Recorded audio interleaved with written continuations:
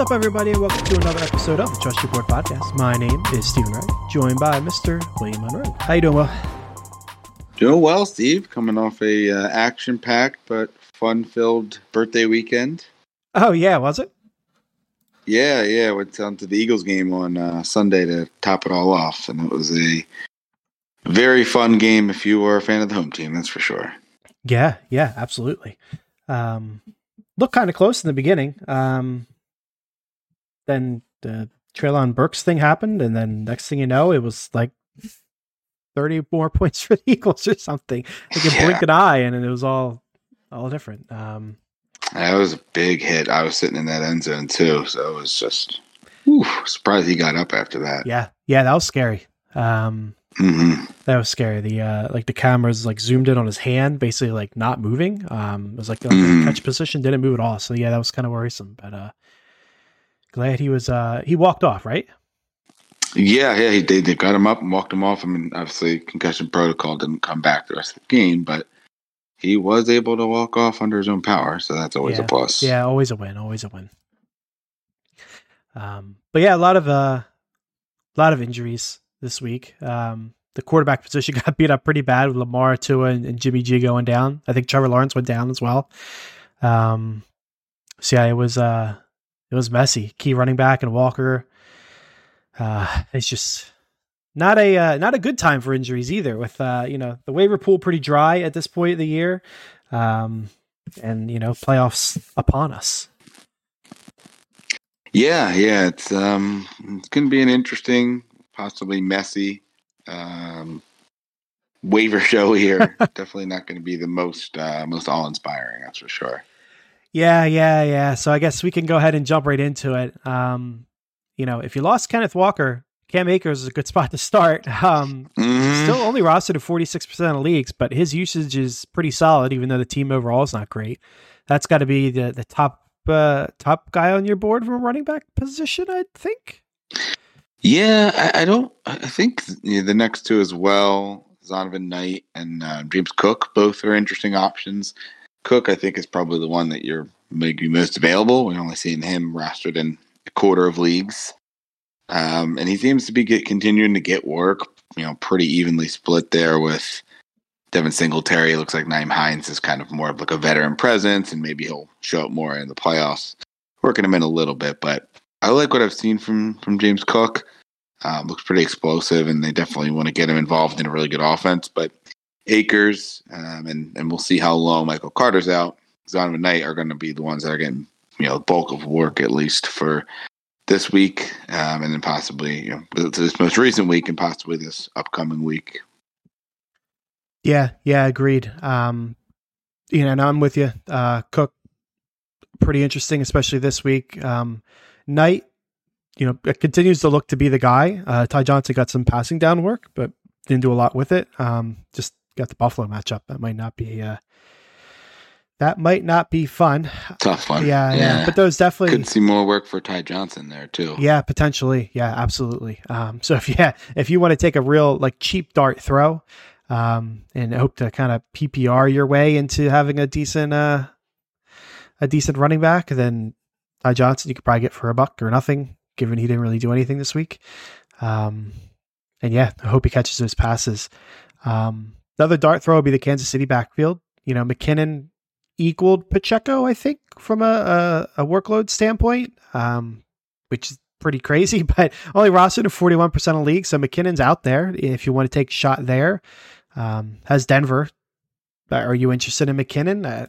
I personally don't know if I could trust him to actually start him. Yeah, tough to trust. But it sure seems like he's the number 2.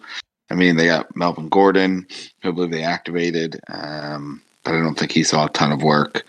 So I think McKinnon's the guy that out of this group, someone I wouldn't mind rolling the dice on over some of the guys we'll talk about next. Yeah. So I think maybe worth a claim if you really need running back, and those other top 3 guys are gone. Yeah, I'm with you. You could do worse.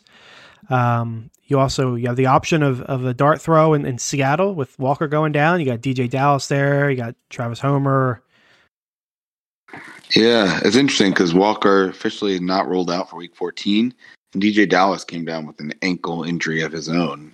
Somewhat of a high ankle issue is what it was called by Pete Carroll on Monday today. Yeah, I mean, even healthy, the issue with Dallas is he's always been the prospect that some people liked, and he's got the youth on his side, but they've never really turned to him and given him the rock when someone's gone down. He's had a ton of opportunity. It's always been, I think, like Homer got it last year when Penny went down or something before he did. So I want to put my chips on him anyway, and definitely not with the injuries. I guess it'd be Homer. Yeah, I blame us for ruining DJ Dallas upon that draft day trade. Yeah. Oh man, that was a good trade. So that worked out for us. Yeah, we picked up DJ Dallas in the middle of the third and immediately got a trade offer from a Seahawks fan to get what was projected to be an early second the next year for Dallas. So we pulled the trigger on that. I think it ended up being the 203. Yeah, and it was still a pretty high if one. If memory serves, we did our classic, traded the 203 for the 204 plus something, and then the 204 for the 205 plus something, and then eventually drafted Elijah Moore. I think that's how that played out. Yeah, I definitely traded down to get him, and then we picked up a few extra pieces down the road. So yeah, it definitely worked out on seeing what DJ, and I think we ended up with DJ Dallas because we just traded him like 2 weeks ago. Yep. So he ended up on the waivers. We ended up picking him back up. Yep. Fun stuff. But I guess of those two, are you agreeing you're with Homer, I guess? I think so. I mean, we'll have to see who of the group is healthy. Somewhat of a high ankle issue doesn't sound great on a Monday now. So if he's limited, if Walker's limited, I think Homer makes the most sense. But it seems like it is a decent matchup for them there. Seattle at home against Carolina, not a great team. So if you're up, you may be able to get some running game. And I think it was about 10 carries that we saw, only one target for DJ Dallas. Maybe that number turns into 12, 15 carries and a couple targets if he's healthy and Walker's out. Yep. Perfect. Next on our list, kind of forward looking. Falcons are on the bye, but Tyler Algier continues to pretty much match Patterson from a carry standpoint, I think. Not that he's done a lot with it, but he's, a 1B on a team that likes to run the ball, and it could be helpful as you get into your playoff position, right? Yeah, exactly. I think he's, depth player, probably be thrilled to play him most weeks, but a guy that has proven he can carry the load in a few games and has proven that he's worth carries, worth receiving some carries from the team. So he's a guy that, had some carries on the game and I think is promising. And then Jordan Mason, the Niners, look to be pretty clearly the number 2 running back there in what looks to be a pretty open competition, pretty open for carries rest of the year behind McCaffrey. Because I think Mitchell, we're expecting, at least weeks, right? Yeah, I'd imagine he's probably just done for the year. Taking the playoff signs, like they haven't even said that, but that's what I kind of think. So yeah, he should get plenty of work. With the injury to Jimmy G, McCaffrey's going to get even more usage everywhere on the field. Well, I guess all the rushing attempts that Baker Mayfield's going to take away from him. Oh, yes, Baker. You see the meme is there's a Phillies reliever that was not very loved, and there's a meme of their catcher, JT Realmuto, when he realizes who's coming in and running across the field, he just rolls his eyes as the camera sees him. Someone posted Christian McCaffrey seeing Baker Mayfield run into the game again. Oh yeah, it's got to have. He's got to have PTSD from that. Yeah, that's funny. I wonder if he's talking to Shanahan and Lynch right now and either giving I'll vouch for this guy or absolutely not. Don't do it. Yeah. And you'd think he would have some pull for all they gave up for him. Yeah, for real. Yeah, Mason, not a bad play. So actually not that bad week for running backs with Akers, Cook, Knight all sitting there, McKinnon, a couple other dart throws. Mason's solid too, I think. Yeah, not a bad week. Looking at the wide receivers, Alec Pierce had himself a good week for the first time in a while. Unfortunately, he's on bye. And goes right to the bye. Same thing with Jahan Dotson. Comes back, looks good this week, and right to the bye. Yeah. Dotson, difference being, is on a decent team. I guess. Yeah, A more team trustworthy that's working their way up. Yeah, where Pierce Team that did not lose this week and also did not win this week. Indeed. Yeah, Colts just bad. I mean, Pierce Young, we've seen it before, but I don't think you could trust him the rest of the year. Do you have any trust in Mr. Pierce? I don't think he's someone that I'd be able to pick up and roster through his bye, unless you are set. You have the bye week already. Don't need this week, and you really like the matchups going up down the road. It doesn't seem like a valuable roster move and spot to utilize for a guy like you said is pretty clearly the number 2. I mean, maybe 1B, but not a great offense in general. He gets a couple of deep shots, but you don't really trust Matt Ryan. I'd probably rather roster like a Jahan Dotson for what I think is a better offense. If I had to roster someone to the bye, I think the guy I'd really be looking at would be Michael Gallup. I think we've really seen his usage uptick in recent weeks, and as he's gotten healthier from the injury, our buddy Edwin, the fantasy football doc, he was been talking him up all year, and it's definitely looking like he's proven that right when he gets to this time frame, he gets that gets back to almost fully healthy, or what they would expect him from him to be back to that as healthy as you're going to get here in the season. So the production's definitely stepping up. Yeah, I'm with you on both points. I'd rather have Dotson over Pierce. I'd probably rather have Gallup over either of them. He's harder to get your hands on, 53% rostered, so that's tough. He also does blend into someone else on the list, being Odell Beckham, who is, I would assume, favored to go to Dallas at this point. I have seen some rumors. Yeah, I think he has a meeting with them today or tomorrow. He does. I know I saw something coming up. I saw someone speculate that he wouldn't play at all the regular season. He wouldn't play until the playoffs, which maybe, who knows. But interesting. If Beckham signs with Dallas, that's going to hurt Gallup eventually. It's going to take time. It's not like it's going to be week 1, but maybe you get to your championship game and you're ready to fire up your Gallup, and that's when he gets nerfed because Beckham's, got the playbook and the connections and he's taking over. So got to be careful, but Beckham's out there, 37% rostered. So if you want to grab him and hope he signs soon. Yeah. Any interest in a couple of maybe lower rostered guys, and they had a pretty good week there, and Corey Davis, Nico Collins, both were pretty heavily targeted when it comes to guys that are available here. Nico, yes. I can see that continuing. Corey Davis, I don't think he's going to be someone you could trust. I think you could trust him more now with Mike White in than you could with Zach Wilson. But overall, I don't think I'd ever feel comfortable throwing him in there unless somebody else went down. Yeah, you need some injuries there, but I think Mike White's looked much more capable of a quarterback, so not out of the realm of possibility. Yeah, does Zach Wilson start next year? I don't know, man. I think they'll want to give him a fair shake come the off season, just because of the investment in him. But boy, I was just reading through a redraft of that draft, and he wasn't even a first round pick. Yeah, like I feel like I'd start Mike White and Joe Flacco over Zach Wilson. I mean, you got to start your own guy to get him experience. But so woof. Yeah, for real. But yeah, just food for thought. He might be done. Yeah, that's not out of the question. No. Which is amazing when you think about that draft. And Trevor Lawrence has shown flashes, but hasn't been the Peyton Manning that people thought he would be. Trey Lance is now hurt, so he hasn't done anything. Zach Wilson, nothing. Mac Jones has fallen backwards.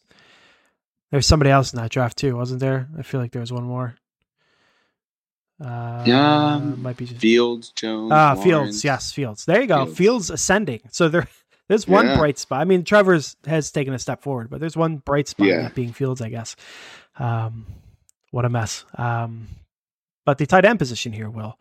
Not a great week for the tight end position, and we see it that some of the top guys, really the only guys that were valuable, that were available, are probably our top waiver claims this week.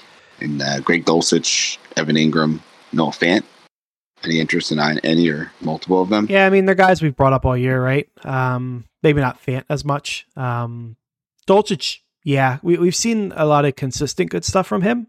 And with who knows how long Sutton's going to be out for, maybe just a week, maybe no time at all, who knows, but Dulcich will benefit from that. Ingram's always a fine dart throw. He'll get his volume, and sometimes that equates to something decent, and sometimes it doesn't. And no Fant's not too bad either. So I'd probably put him in that order, which is nice because Ingram's actually the most rostered. Dulcich only available in 37%. So I'd be happy with that. What about you? Yeah, I think all these guys are very solid, plays if you really need a tight end to plug in here.